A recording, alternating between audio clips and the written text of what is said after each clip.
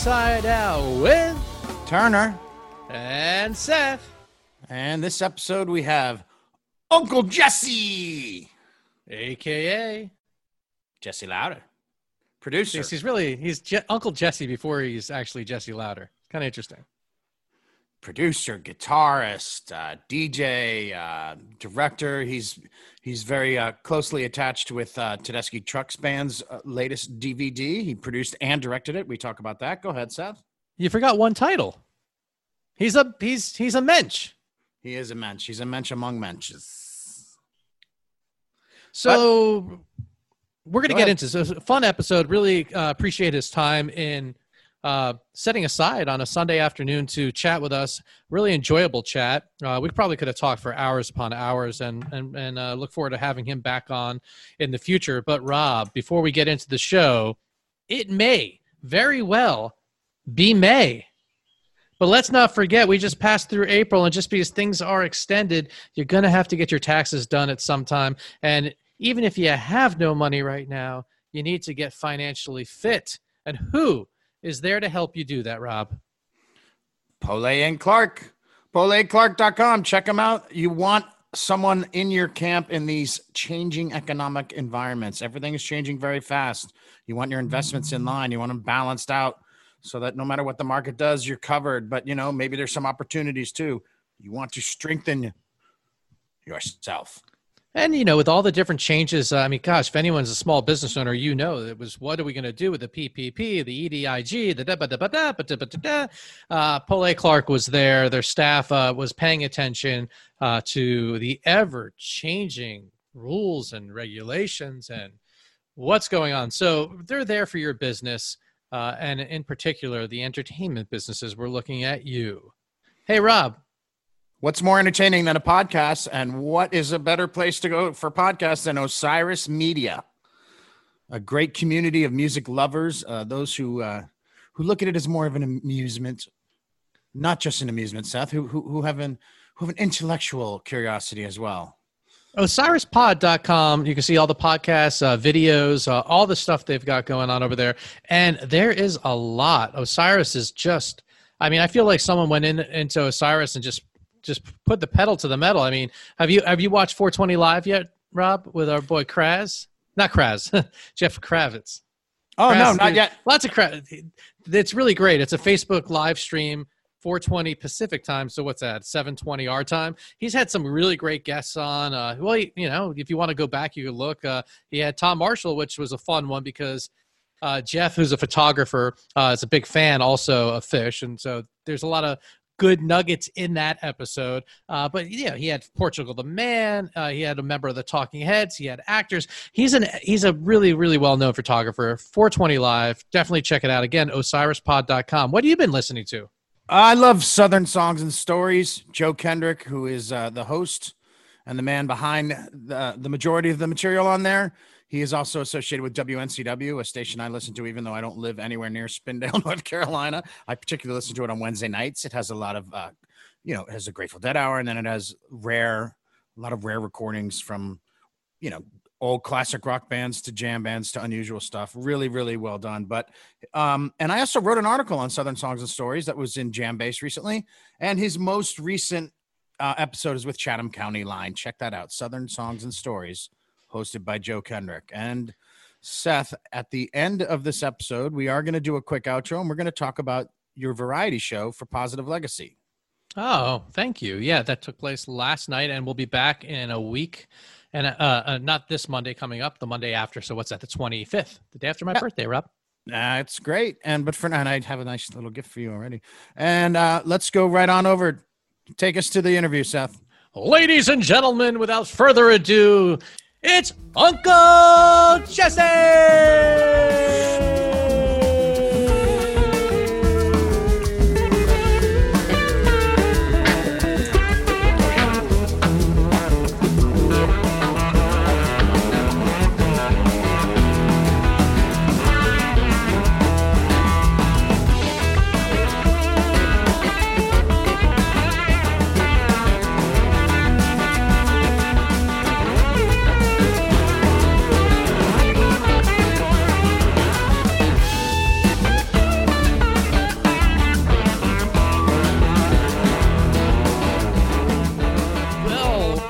Rob, we're joined by a very, very special guest here today, Rob. Seth, he is a music producer, an engineer, a mixer, a rock doc concert film director and producer, and he is a guitarist himself. He's Uncle Jesse. Most recently, he's been doing these wonderful quarantine dance parties that are interactive. We'd love to start there. Quarantine. I'm sorry. Could you tell us about those? Because that's part of the whole Osiris Media wonderfulness that we are also a part of. But not only did he start this, Rob, I mean, he came, I mean, it was like within 2 weeks of quarantine. It was like, boom. Yeah, was it something you were thinking about doing already, and then this just sort of accelerated it? Oh, no. First off, hi, guys. Hey, Jesse! Uncle hi. Jesse! Hi. No, not in the slightest. It wasn't like, oh, yeah, I was going to do it immediately. Really what it was it was like a Saturday afternoon and towards the end of March, and I just started playing music on Mixlr. What's that, Mixlr? Yeah, it's one of Mixlr. those audio streaming sites, and I went for like 8 hours this one Saturday afternoon. Keep in mind, he was in New York City, right? Yeah, At right. the time. And I actually used to DJ on college radio on Saturday afternoons. I had a reggae radio show. Which station? It was WNYU. Oh, right on. NYU's radio station. So I've always had this affinity for listening to the radio on a Saturday afternoon. And I just, I was going for it, and it was Tom Marshall I texted him the link, and he hit me back and was like, we should do something like this with Osiris and make it a dance party. We made it a dance party the next week, and it's become this more produced thing that's really been amazing. Lots of people show up, young, very young, and old, very old, and I play mostly for this. Like the 8 hour was sort of like a free radio sort of thing. It was kind of like, like there's no boundaries of what I was playing. I was doing like weird jazz and, space disco. And now it's mostly like a dance party, something that can keep people energized, moving in their living rooms, bedrooms, whatever, and be able to connect with their friends and family. And we should add real quick, Seth, and no repeats, right? I broke that recently. Just last night. It would have to be just last night, right? Yeah, basically yesterday. Yep. That's pretty good. Well, real quick, how many had you done without repeats? Oh my God. I mean, there's like at least 30 songs a set. I think I've done 7, so 210. That's pretty songs, cool. yeah. I love it. Sorry, Seth, I wanted to get that in there. No, that's okay. So, and each week he features a special guest as, like he had DJ Airwolf, local Chris Watson. Absolutely. My brother. Technical difficulty Watson, and no comment. And then Quarantina, my friend Alexa Alianello. She's amazing, by the way. She's got such great energy. Totally, and her production is like out of control. She's really become a DJ over the last 6 months. I know her through the Greater Fish scene, and just a wonderful person and very talented. Definitely a different vibe than me, more of the late night sort of thing. And she's been killing it. And she's got like she's in quarantine as well, right? But Yes. She's always got people there. Was that her husband? Keep your quarantine She's straight. always got a party over there. she's got a fiance. Yeah, Steve Martocci. Shout out that's to Steve. Yeah, Steve, part of the Osiris family as well. It's I thought he looked familiar. all interconnected. Okay. And then we've had guests. Last night we had Eric Krasno. The week before we had Marco Benevento. So some musician DJ guest slots. And then and there's two options now, right? Now, so folks, you can go to quarantrain.com or live. What's it? Live. Mm-hmm. And there's two options. You can join in through Zoom, and then you could also just listen to the high-end audio. Now, the audio is going through Twitch, or is it? Yeah, we're using a Twitch channel for that. Yeah. But then, so most people are listening on the high-end audio and then dancing. But somehow the Zoom and the high-end audio, are they synced? They're getting close. Yeah, we've got it kind of figured out. I'll give props to Steve Martocci for that one as well. He's the tech wizard behind the whole thing. He is quite the tech wizard. And I think it's like down to 2 seconds or something. Anyway, we know that the Zoom audio quality isn't great. We project the best that we can through Zoom. But yeah, if you just disable your computer audio from the Zoom and you have the Twitch going in the background. That's going to be the better audio. So, And is anyone managing the Zoom connection in terms of who's going to be screened? Yeah, definitely. So Tell us about that. Yeah, there's a Soul Train vibe to the whole thing. It's like kind of like a digital jumbotron, and we have Ellie Tischberg is doing it, and Mike Buckner from the Live Fish team. Ellie, who directs a lot of the Fish broadcasts, he's quarantined as well. Mike's quarantined as well, and they've been doing the hosting, and they've been picking people to be on the Zoom train. So yeah. now, were you alluding before to overcoming latency, which is the Yes. Now, Bob Weir had the interview Friday with the guys, and he said that they're working on a way where musicians can actually perform live. We've seen really cool stuff. Speaking of Krasno, he's done some of the best stuff, but all that's pre-recorded and people are laying over tracks. Apparently, they're getting very close to being able to perform as a band live in front of our eyes. Have you heard anything about this? I haven't heard anything about this, but I'm sure it's going to be it's going to be great. We're going to get it like Pano. Pano is great. My friend Neil made Pano. We're gonna. Or isn't it the Jambox also? I mean, but the problem, Rob, Jam the Kazam, thing great is they company. can. If we just take a short break, it'll be working like a Swiss watch in just a bit. They can get it, but as soon as somebody's, Comcast goes down on them, or the latency is not always a software base. And take another millisecond back, and another millisecond back. My computer's done barked its little heart out. We're gonna fix it. Well, but Jesse, you're an innovator here, because I noticed ever since you got this thing going and it started, let's just say people hopped on the train, because last night Andy Frasco did a dance party on fans.com, which Right. has shifted into a live thing, and very much reminded me of what you developed. Oh, thanks. I mean, I don't think I really innovated much. I appreciate that, but Innovated hey, the idea. The idea. I'll take it from you, and that's very sweet and generous. But yeah, I mean, it's a special thing. At the end of the day, it's an amazing way for people to connect. It's fun. I can't believe the situation of the world like everyone else, and it's just a way for people to release in these crazy times. Now, one last follow-up question, then Rob, I'll hand it over to you. How do you, you're playing copyrighted music, so how do you get around that? I mean, yeah. Okay, Rob, take you know it. what? I'm going to talk to my lawyer, Matt Wilson. I know that He guy. happens to be he happens to be right here. No, I was kidding. And real quick, let's say also that Andy Frasco has his own singular personality to bring to the table too. So Absolutely. while he's hell yeah. certainly borrowing, he's definitely got his own thing going. Yeah, I got to talk about Tedeschi Trucks Band, Yes. Ride of the Fox in Oakland, a brilliant DVD. And first of all, I noticed you're listed as a director and a producer. Does that mean that you were on site helping choose the shots that you'd be selecting from? Yeah. Well, we should probably take it back a little bit. Okay. It's funny. Kind of interesting how that project came together and how I started working with them. It actually began with the Mad Dogs and Englishmen tribute set that they did at Lock-In. I know it well. I know you're working on something with that too. We'll talk about that later. But go ahead. Sorry.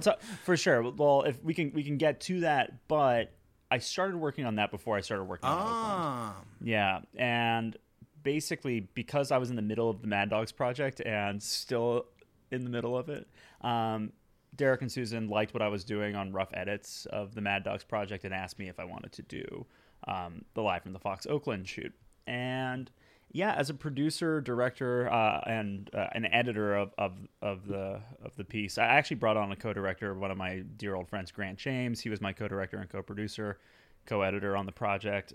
Yeah, we basically soup to nuts. Hired the crew based in the Bay Area, figured out our look, our aesthetic, and kind of figured out what this concert film would be. How did we want it to be different than just your standard concert film? There's a little bit of a documentary element to it, but it's mostly a show.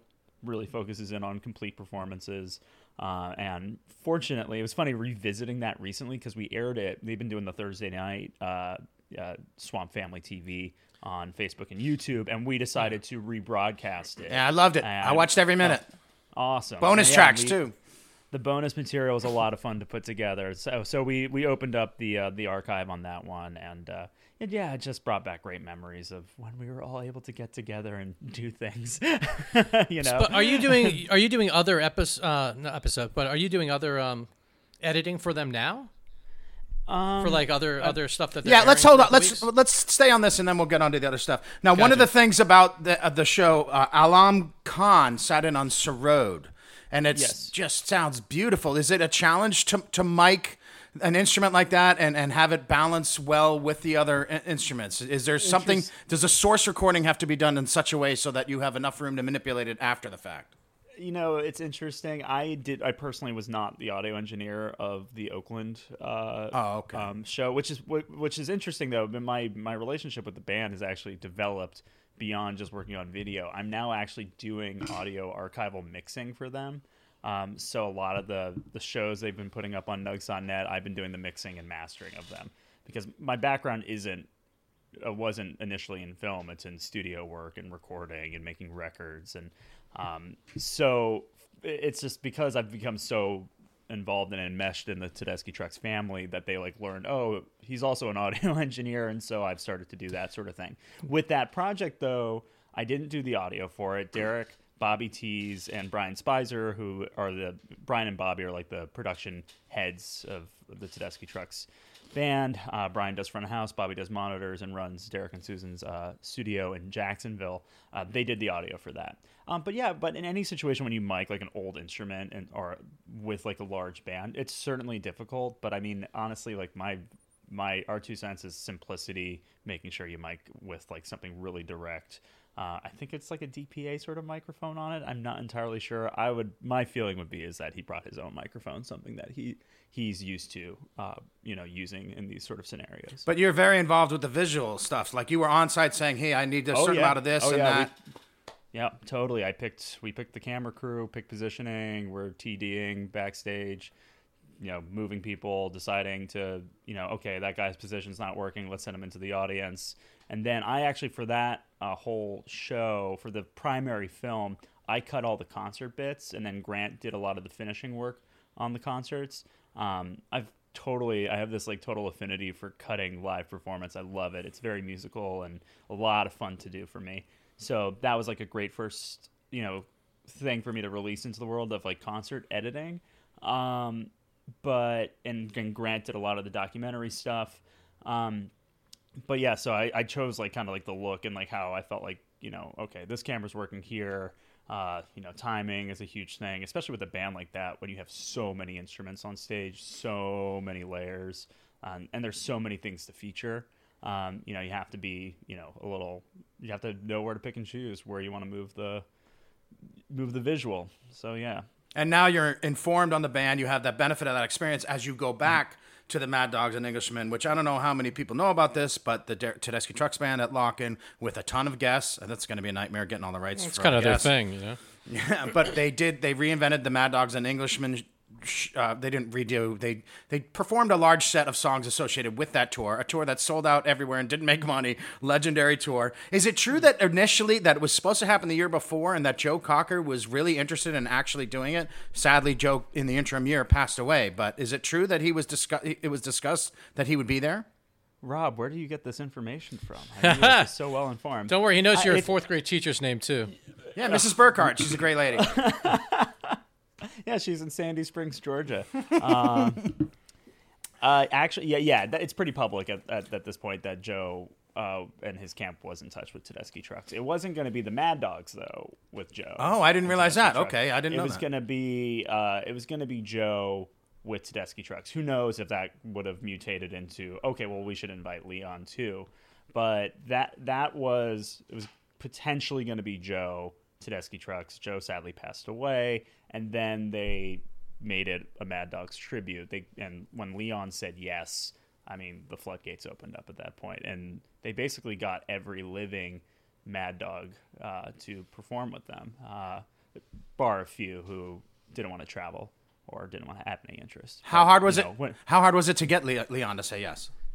I don't think it was that hard for Derek to do that because because Leon was such a huge fan of Tedeschi Trucks, and they had performed together before, and that watching Leon for that week interact with Derek and Susan was pretty remarkable, and then me having to rewatch it over and over again over the past several years and editing and just like seeing how he just lit up around them. It was amazing. Do any Leon moments stick out in your head? Oh my God, so many. I've got for me, like, directing this Mad Dogs and Englishmen project, which I have to be a little wise about how I promote it right now, because news is to come on it. Okay. It will be out. We've told people it's going to be out. We're not saying when, but soon. So effectively, this is one of the last things Leon did before he passed away. I'm a huge fan of Leon Russell. I mean, he's like on my Mount Rushmore.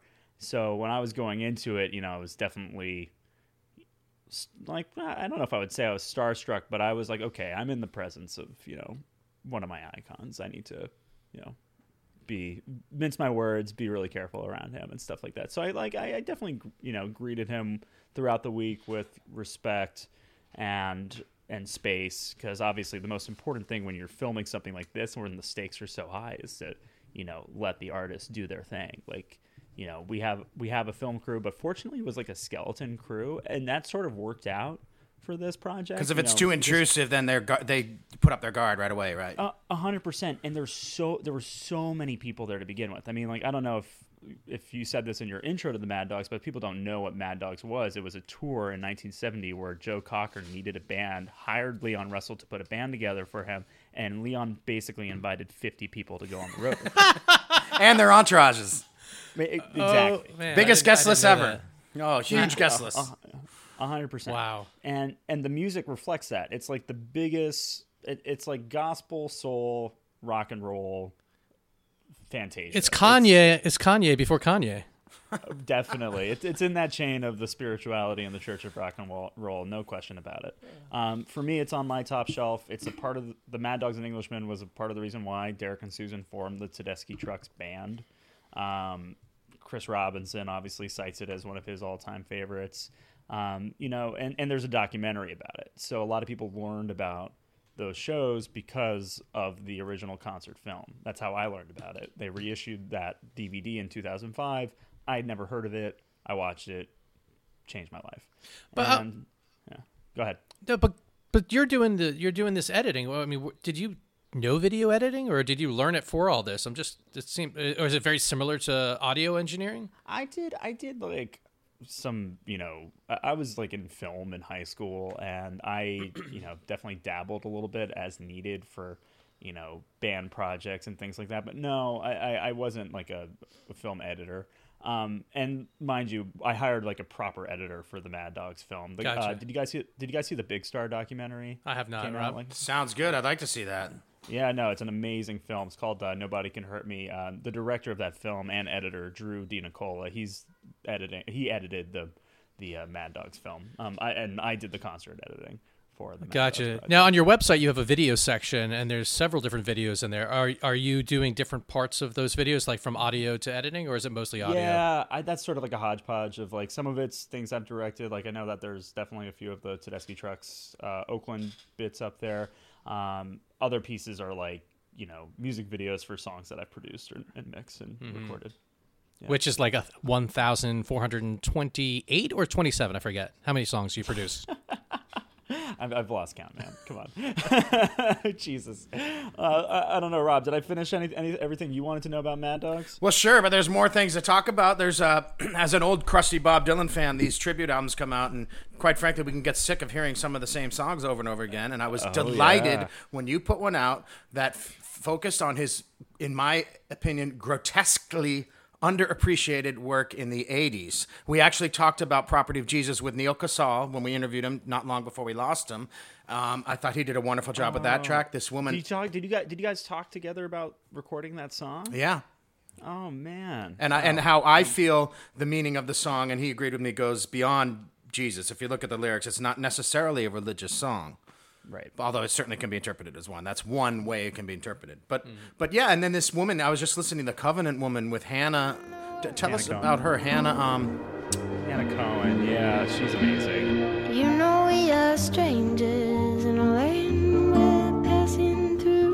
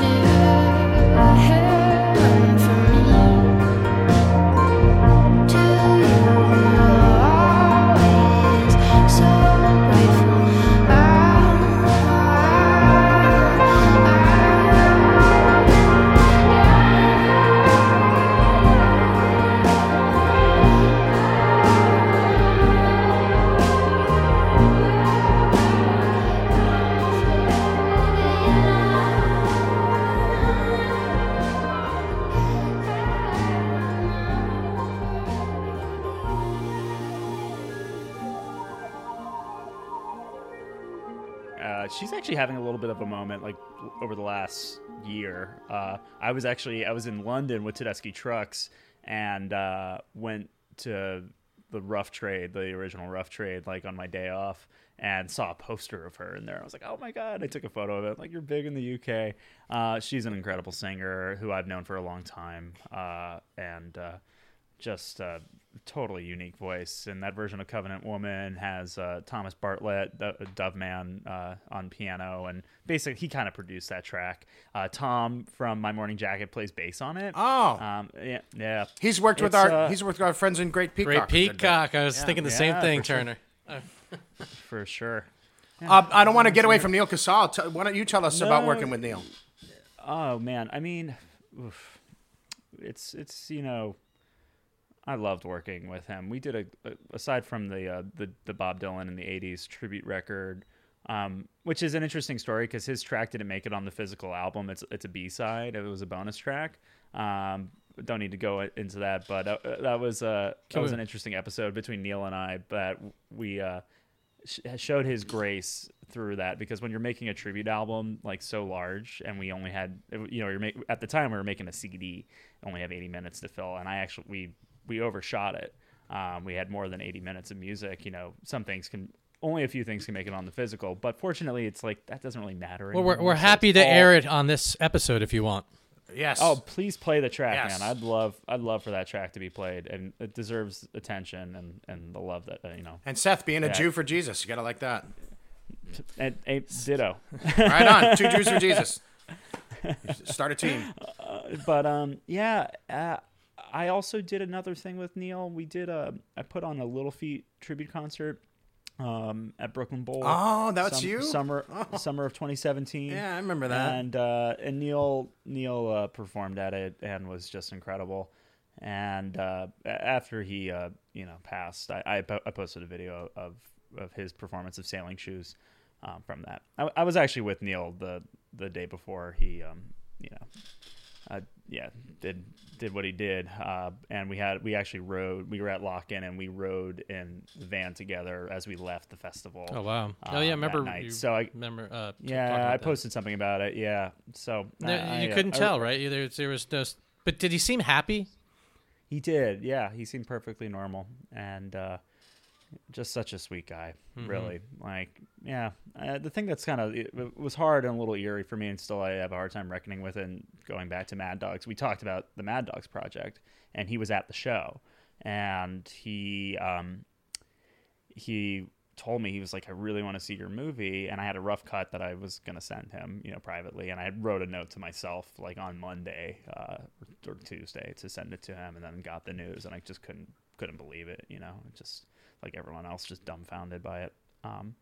But at the end of the day, we don't need to go down the road of why, but who he was as a person is all that really matters. And he was just an incredible guy and an incredible talent. And yeah, definitely play The Property of Jesus. It's on Spotify.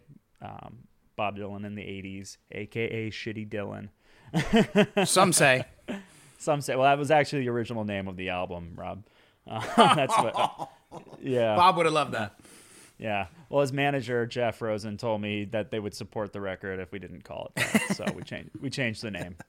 Well, let me ask you this: when you're doing a record like that, how often do you're not producing every track, right? Sometimes you're being sent tracks, right? Yeah, basically it's a little bit of a hodgepodge. I mean, like, you could say I'm producing it because, A, we're picking the artists, and B, we're working, if we know we can't record them in the studio, we are working with them on song selection. Sometimes even on direction and stuff like that. Like, you try to produce it as much as you can remotely, and then whatever they deliver you, they deliver you. I mean, for example, the Built to Spill track on that record, Joker Man. I'm not going to tell Doug March what to do. He's a freaking genius. But he sent me the track, and it kind of sounded like garbage. I mean, not like we're playing wise. They sounded amazing, but like he sent me like a mix. And it was just like, it wasn't linking up to what was going on our record. And so then it's like, how do you coax him to send you the stems so you can remix it? And he agreed to let us do that. I remixed that track, and it opened up. It sounded like the rest of the record. And then, like Reggie Watts, for example, Reggie sent me like an 8-minute version of Brownsville Girl, which we should probably release at some point. But we were like, we need to use this track, but we can't use all of it. We have to edit it down somehow. And so like we worked with him on how to remix it and stuff like that. So it's everything's a different situation and scenario. As long as you leave the Gregory Peck line in, right? Oh yeah, for sure. That's there. All right, Seth, should I tell my quick little story? How quick? Because I've got some notes. Okay. Just over 13 years ago, I went up north to see some Surprise Me, Mr. Davis shows. I love Surprise. I love The Slip, love Nathan, everything. Go to my first show, get in there early, and a band walks on stage. And, you know, when you're that excited, when you're driven from Georgia and you're all fired up to see an act, you're not as conducive as you may normally be to an opening act. But the Low Anthem walked out on stage and absolutely captivated me and blew me away, and I've been a fan ever since. And I'm really glad to find out that you're part of that beautiful sound that they have released in the studio. Ben Miller is his name, right? He's the main principal songwriter, right? Correct. Yep. And when I first saw him, Josie was still with him, who I don't think is with them anymore. Josie Adams. Excuse me. No, it's fine. Arc Iris is the name of her current band. Okay. They were the first band that I ever worked with outside of my own music. They Ben and Jeff Prostowski, who formed the Low Anthem in Providence, Rhode Island, went to college with my sister, and I got to know them through her. And we were I was in recording school at NYU, and they knew that I could kind of figure out how to record them over a winter at Block Island, Rhode Island, at Ben's parents' summer home. I got a bunch of gear. We put it on a boat. We on the ferry. And it was like basically 10 to 20 degrees below zero the whole time we were there. It's about 2 weeks. I was hopped up on Adderall for 2 weeks, and we came back to the mainland with an album called Oh My God, Charlie Darwin. And that's that. Here's the amazing thing to me, though, and Seth and I talk about this on the show a lot. Are you going to kill mommy? No. Okay. We talk about using modern technology to arrive at an old time sound, and this is you at a young age working on one of your first projects, and you're already finding ways to do this. Yeah, that's it. Yeah, I think in a way, like I've thought about that. I think so much of that is just dictated based on the music that you love and listen to, and so much of what I listen to is old music. And so you use those digital means to figure out how to make a sound that sounds like that, but it's going to be inherently modern because you're using modern technology and you're living in the now. So I think it's just that confluence of those two things can sometimes create unique, circumstances and creations. And I think that was the Low Anthem, in a nutshell. I mean, that record, as live as it sounds, was a complete and total chop piece. I edited the fuck out of that record.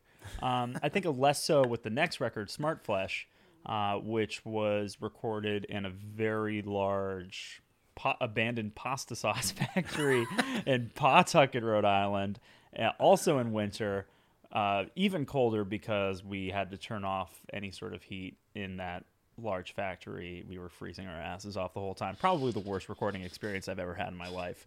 But we don't need to go down that road. But the pizza was delicious. Who's making of the sauce?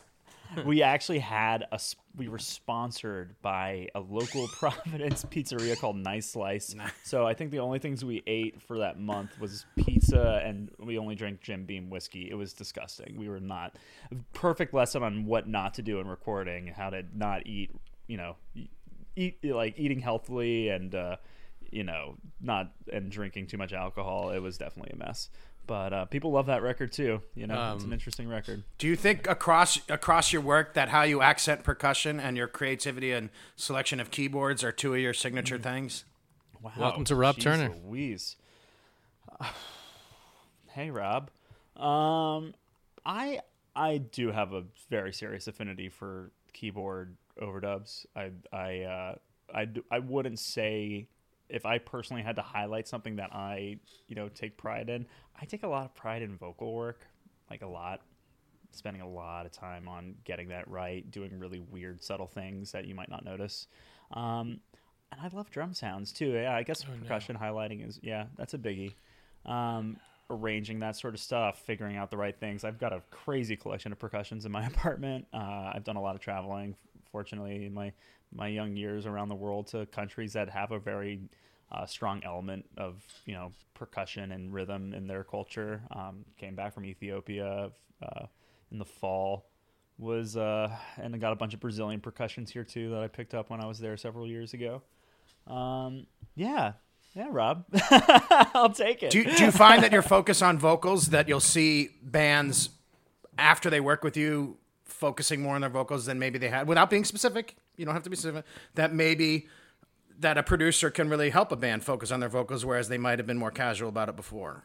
I don't know if it's that. I would just say mostly I know I've done my job. But if I either do a comp or an edit or a mix and the singer doesn't give me a lot of notes about vocals, they've oh, you got it. You figured out my best performance and you've gotten that energy out of what's on record. That to me is my success on it. And then hopefully I get to work with them again.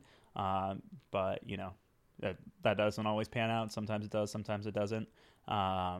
But yeah, for me, it's usually if I'm not getting a crap ton of notes about, vocals and reworking vocals, then I've done my job. Well, I think we've done our job here, Seth. Well, I got a couple quick questions for you.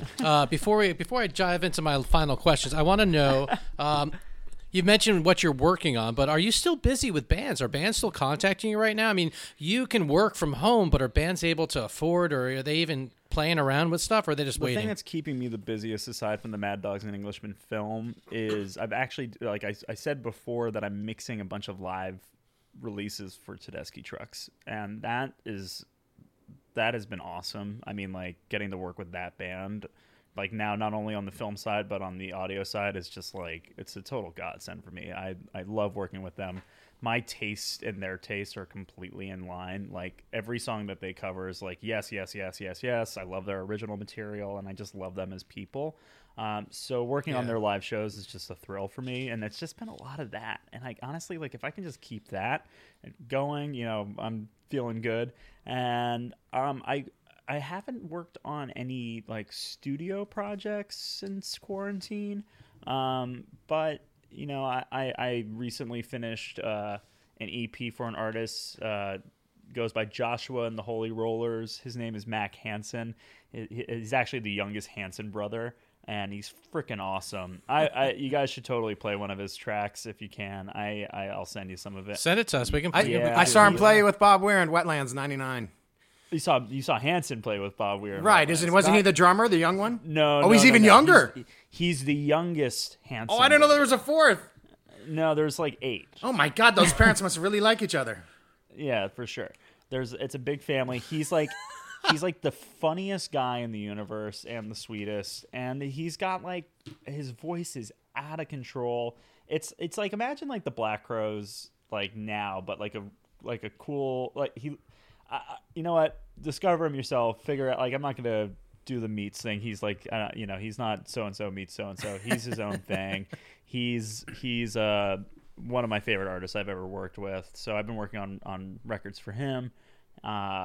It's just whatever rolls in. It's interesting how you keep yourself occupied in this time, taking on some odd jobs and things like that. But I don't need to go there. Well, you mentioned working with Tedeschi Trucks Band and how good people they are. I mean, if you're gonna say that, I got to mention Blake Butney. He's one of the kindest, most real managers I've ever met. Just a great putting dude. Both of my fists in the air for that. For Blake, for Wayne Forte, the band's agent. I mean, these are guys who. Wayne's been taking care of while them we're for talking years. about these people, though, I want to jump in and say there's one collaboration that's long overdue. Tedeschi Trucks.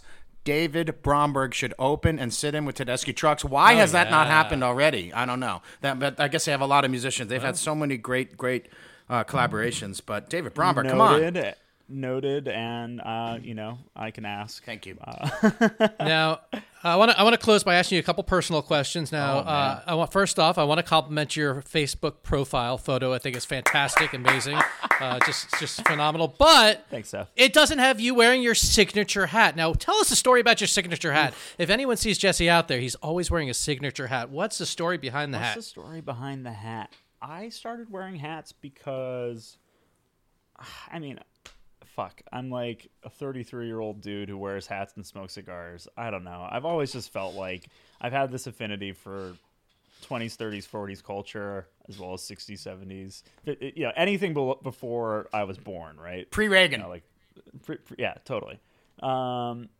Reagan? Weird. I started wearing hats because my grandfather, he would wear hats, not like total Stetson style when he was kicking it with me, but he had some that he had bought in like the 50s and 60s from a place called Lock and Company in London, which I've since visited, an amazing hat store, and he just had them sitting in boxes and he gave them to me. So the first hats that I wore were my grandfather's, Bob Lauder, and then I just became obsessed with them, started buying a bunch of hats. But yeah, I've been wearing a newsboy recently because my hair has grown so long that I can't wear my hats anymore, and also like whatever, I wear baseball hats too. I've always worn hats. I was like wearing baseball hats as a kid, just a thing. So, last question. We've been asking all our guests this in quarantine. It's a time that everyone's home, and we're just curious. What's your go-to dish? What are you cooking? What are you doing? What's your go-to dish? I'm not the greatest chef by any means. Like I'm trying to get better. I just don't have the patience at the moment, or even like sometimes it doesn't even feel like I have the time. But I do a lot of get the patience to edit. Yeah, that is a good point. It's interesting that editing is such a meticulous thing, and you have incredible for patience. Me, that's where my energy is driven towards. Right. It's like I'm working all day from the computer. It's like now I have to drive my energy towards cooking. Whatever. That being said, last night I actually seared some scallops, and they came out really well. I'm a pasta guy. Actually, here's my go-to. I've been doing this sort of baked salmon. It's a really simple recipe that my mom taught me. Do you guys know soy vey teriyaki? Sure. Yeah, it looks very Jewish. It looks Jewish, but it's fucking delicious. Oy vey, yeah, it is. Yeah, it's kosher. It's like a kosher teriyaki sauce with sesame seeds, and you can get it at any grocery store. And you marinate salmon in that, bake it at 400 degrees for 25 minutes. I put tomatoes on it, and it's really, really good. And put a side of kimchi or something like that. Or some spinach. You're a good man, even with that bad experience in the pasta factory. You still like pasta. Oh, dude, come on. Well, how could I? There was no pasta at the pasta sauce. It was an abandoned pasta sauce factory. It was Buddy Cianci. You know who Buddy Cianci is? Recognize the name. He was the mayor of Providence, the mob mayor of Providence, Rhode Island. It was his pasta sauce factory that got shut down when he got arrested by the FBI. So in other words, there's no pasta, but there's a lot of bones. Oh yeah, for sure. We were definitely trying to find that, and it was very dark in the basement. So the lights go out, and the drummer's like playing. And it's like, can you lay off the sticks a little bit? He's like, what are you talking about? Oh! He's got bones in his hands. Well, hey, listen, man. Thanks so much for making the time. You're a busy guy. Yeah. Happy Mother's Day. Oh, yes. Hold on. Let's call my mom. What's the easiest way to find your dance parties, when they're happening, and when to go to them? Tell the people again. Saturdays, 6 o'clock Eastern is when we've been starting. It goes till midnight. Quarantrain.live, QUARANTRAIN.live.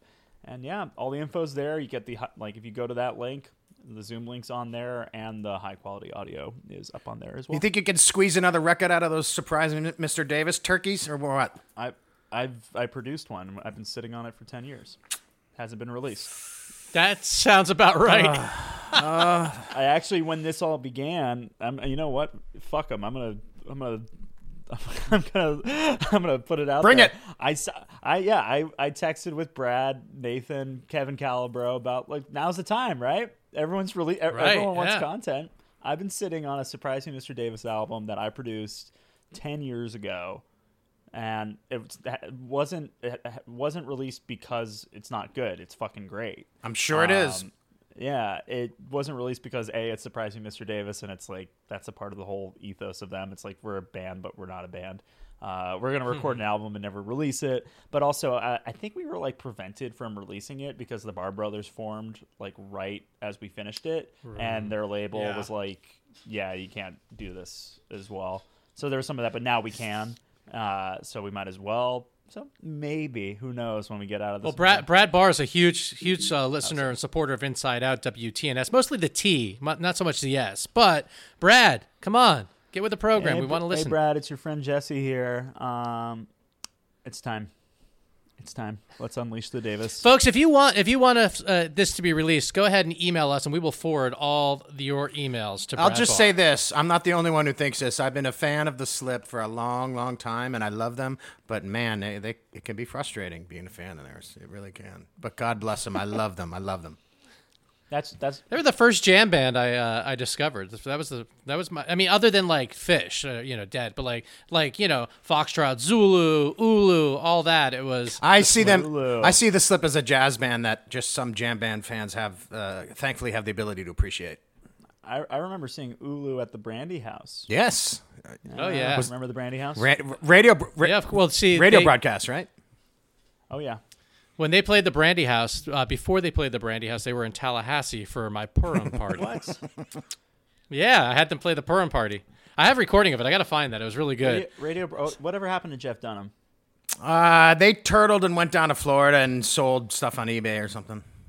I don't know. Man, I listened. What was it? Sunday night? I listened to him every week. I don't know. They left owing me. I was supposed to get paid a lot more money than I did, but whatever. Did you work for Jeff Dunham? Yeah. It was an odd time. It'll be in my book. The wife was always suspicious of me, even though I was like their biggest supporter and hustled more for them than anyone. The wife was like relentlessly suspicious of me. The wife who, let's be real, she was terrible on the radio.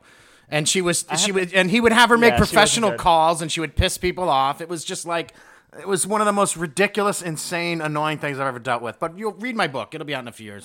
I just tell us about your time with Relics, Rob. Okay. Relics is much better. I just remembered that I made a documentary in high school about jam bands. I think, and I interviewed Jeff for it. He was like my feature interview. That must have been a big one. I gotta find. It's got to be somewhere. It's on a VHS tape somewhere. Jeff Dunham was your featured interview. That was your headline. Oh wow. I mean, I think part of me was also like I had my high school jam band. Like we were really active. We played the Brandy House a lot. We were called the Nevada Gaming Commission. Oh. Our claim to fame is that our drummer, a dear friend of mine, still Dan Platzman, is now the drummer of Imagine Dragons. Oh my gosh! Oh wow, yeah, that's awesome. Yeah. And actually, Parker Smith, who was the other guitarist, he's a local. Yeah, Parker. Yeah. Parker was an intern of mine, Rob. Parker's a great guy. I love Parker. He's done such a great job musician. Developing the Guitar Shed, which is and my son learns ukulele through the school, and they're doing the video lessons stuff. But he's done such a great job, and he too is another one of those just really great. Let's not gloss over that. Guitar Shed, Kirkwood section of Atlanta. I think it's on Hosea. Go ahead. I'm sorry, Jesse. Yeah, no, Parker. I haven't talked to Parker in a while, but I mean, yeah, that was our band. It was me, Parker Smith, great musician named John Kingsley, who plays in a band called the Brevel. I think that's the name of it. They actually have like a little thing going on, Nashville based. But yeah, and Dan, piano player named Jonathan Rosenblatt, and we were an Atlanta shitty jam band that had song titles like "Would You Like to Touch My Jesus?" Whoa. Yeah. I'll graze it. How's that? And it's funny. I haven't listened to it in a while, but like last time I pulled it up, I was like, oh yeah, we're just like trying to make all of our songs sound like Tweezer. Was like all Fish knockoffs. Was there a Jesus reprise? The Second Coming? Yeah, G-Prize. Yeah, for sure. All right, man. All right. Well, thanks so much, man. Enjoy of course, what's left of your Mother's Day. Yeah, absolutely. And thanks for having me. Keep up the great work.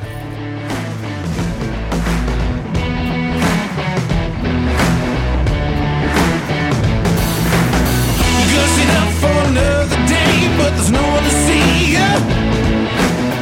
Put it out for the world to see.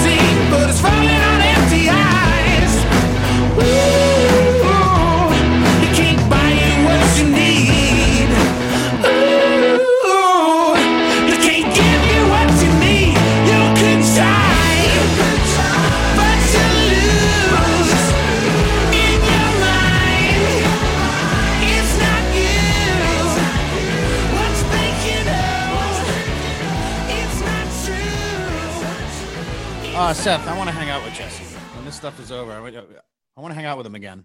That's a Again, good you dude.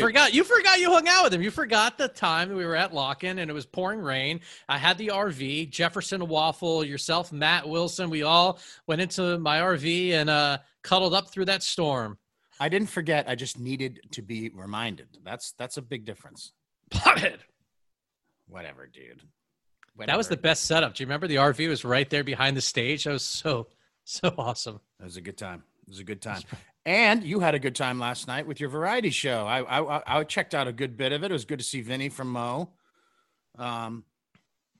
Pretty cool. It was interesting.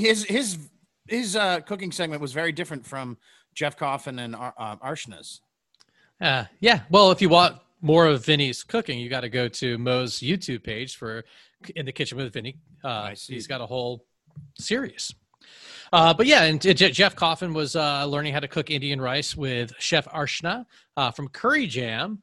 We also had a brand new track by the Motets, Lyle and Dave, that they Very pertinent track, very appropriate to the times. and And Quarantine Fantasy. the Fruition people there have your back once again. By the way, it's Kellen, not Kelleen. I think I said Kelleen in the beginning, didn't I? In the end, I Yeah. said Kellen. I think his last name Thanks for- throws you off. It's because he has that weird Acebrook last name that you somehow conflate the two. I don't know. It's Kellen. Yeah. Kellen. It is. Listen, you're one to talk, man. You know. thanks for calling me out on it. You're the only one that's done that so far. Larry Keel Also, does some it's on, fishing it's tips. on alternating Monday nights, not altering Monday nights. These are the altering Monday nights. But alternating. Larry Keel did some fishing tips, and that's- Jay and his fiance Cobb from Fruition, and his fiance Megan. He makes her up. So you could see the broadcast of this on Positive Legacy's YouTube page. You could also see it on. There's links all over on Facebook if you go to Positive Legacy, even our Inside Out WTNS page, which you should be friends with. If you're not, please do like our page. Why are we doing this series though? The series is raising money for Positive Legacy's COVID-19 Relief Fund, where we're helping those who make live music events happen. We've raised over $20,000 to date, helped over 60 music crew. That's right, crew. Nice. And we are continuing, Positive Legacy is continuing to take donations, increase the goal, and to help more and more crew each and every week. Yeah, they've already given out 15,000 and more is coming. And that's 20,000. impressive. 20, It's up to as 20? of today. Yes, as of today, That 20,000. is fantastic. And it is the variety show's a fun watch. And Seth's going to let me join in some of the future antics. That he's still sorting all that out. So it's great to work with Positive Legacy. Really, really love and appreciate what they do. More now than ever, obviously. All right. Well, we got some great programming coming up. We do have that Billy Cobham interview eventually. Seth's going to have me work on the Benny Bloom live episode that we did. Benny Bloom? Benny Bloom? We had, you mean Oops. Burl? Benny Burrell, right. Well, I had Benny Bloom on my mind because you just did something with him. I haven't done anything with him. I did know that. You're right. He did the Passover Seder. But I mentioned him at the end of the variety show. Dating game. It's not too late. If you're listening, you could sign up to be on the virtual dating game, a segment coming up on the variety show. The link is on Positive Legacy's website and, of course, their Facebook page. Oh, we should do. And I want to end real quick, Rob, by telling folks if you're interested in making a donation, and as Rob knows, any amount is acceptable. Anything, everything, every little bit helps. You can do so very easily. If you wanted to do it through Venmo, you could do it at Positive-Legacy. That's again at Positive-Legacy, or go to PositiveLegacy.com and you'll see that where you could do that. But Rob, you mentioned Benny Bloom. You know that I've been playing my trumpet lately. Yes, and you're going to do a lesson. That's what I was referring to. I want to do a lesson, but Benny's doing lessons. But I've got no income right now, so I can't afford a lesson. But maybe some of our listeners maybe want to, give me a lesson. If you do, sponsor my lesson. Birthday's Give the coming money up. to Benny Bloom. Your birthday Give the is money- coming up. May 24th. I'm not going to say it, but Benny Bloom, you could give Rob the money. You could at Shimoner Venmo. We'll give it to Benny Bloom. Sponsor me to play my trumpet lessons with Benny Bloom. I watched Jeff Coffin video, Seth playing trumpet, and Jeff had a big smile on his face. Looked like he was having the time of his life. Kind of like the smile I had watching that variety show. Oh, thanks, Rob. And thanks for our listeners for listening this far into our episode. Once again, please. And Rob, if you're on iTunes, please do what? Write us a 5-star review, please. Every little bit helps. We're not a big, massive show. We need help. We need any help we can get. If you like us, if you like us, 5-star review. If you don't like us, email us. Maybe we'll read it on the air.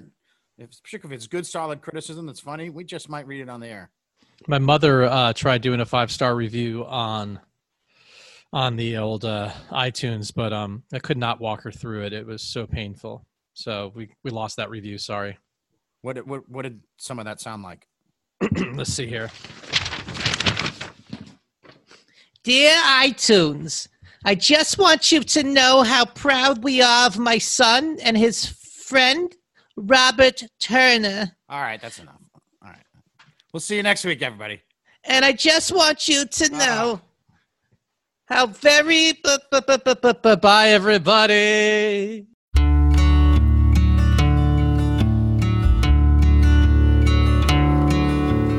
Left Louisiana on the rail line. Left Louisiana on the rail line.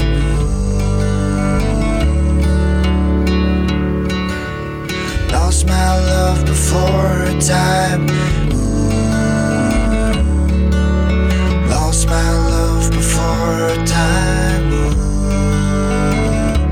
On the way to Ohio. On the way to Ohio.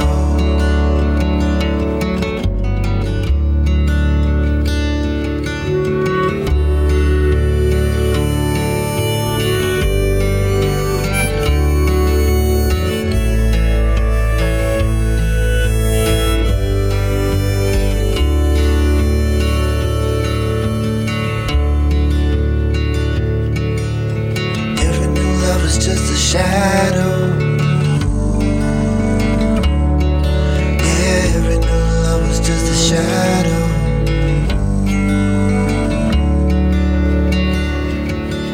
'Cause once you've known love, you don't know how to find love. Yeah, once you know love, you don't know how to find new love. All the way to Ohio, all the way to Ohio.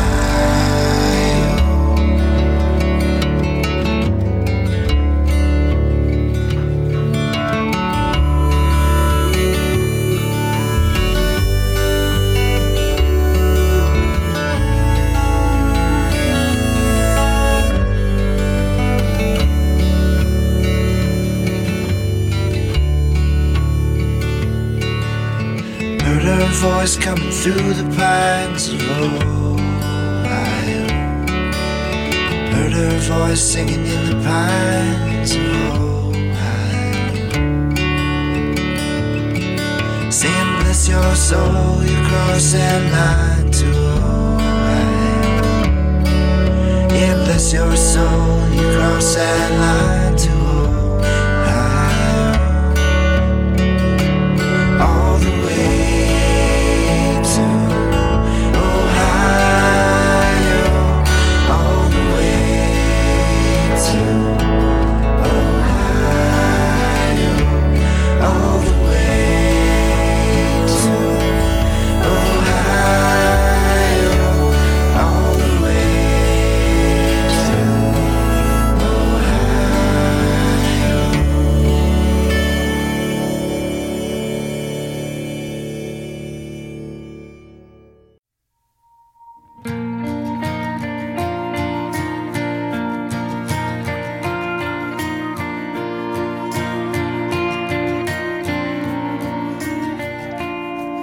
Go ahead and talk about it because it makes you doubt because he has denied himself the things you can't live without.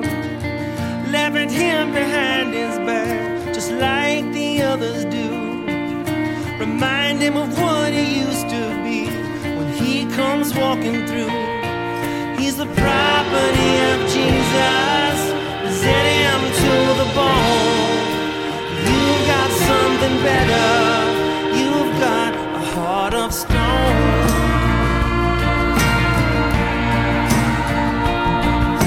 Stop your conversation when it passes on the street.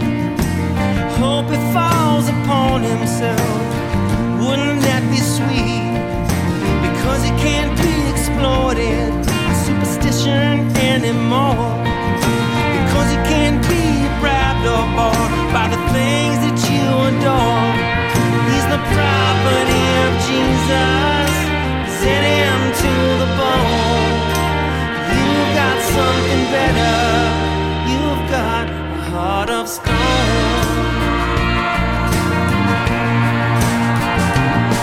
When the whip that's keeping you in line doesn't make you jump, say he's hard of hearing, say that he's a chump, say he's out of step with reality as you try to test his nerve. Because he don't pay tribute to the king that you serve.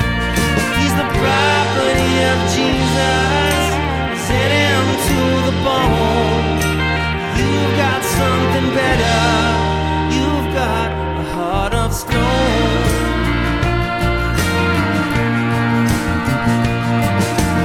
Say that he's a loser, cause he got no common sense. Because he don't increase his worth, someone else he dispense. Because he's not afraid of trying, say he's got no style. Because he doesn't tell you jokes or fairy tales.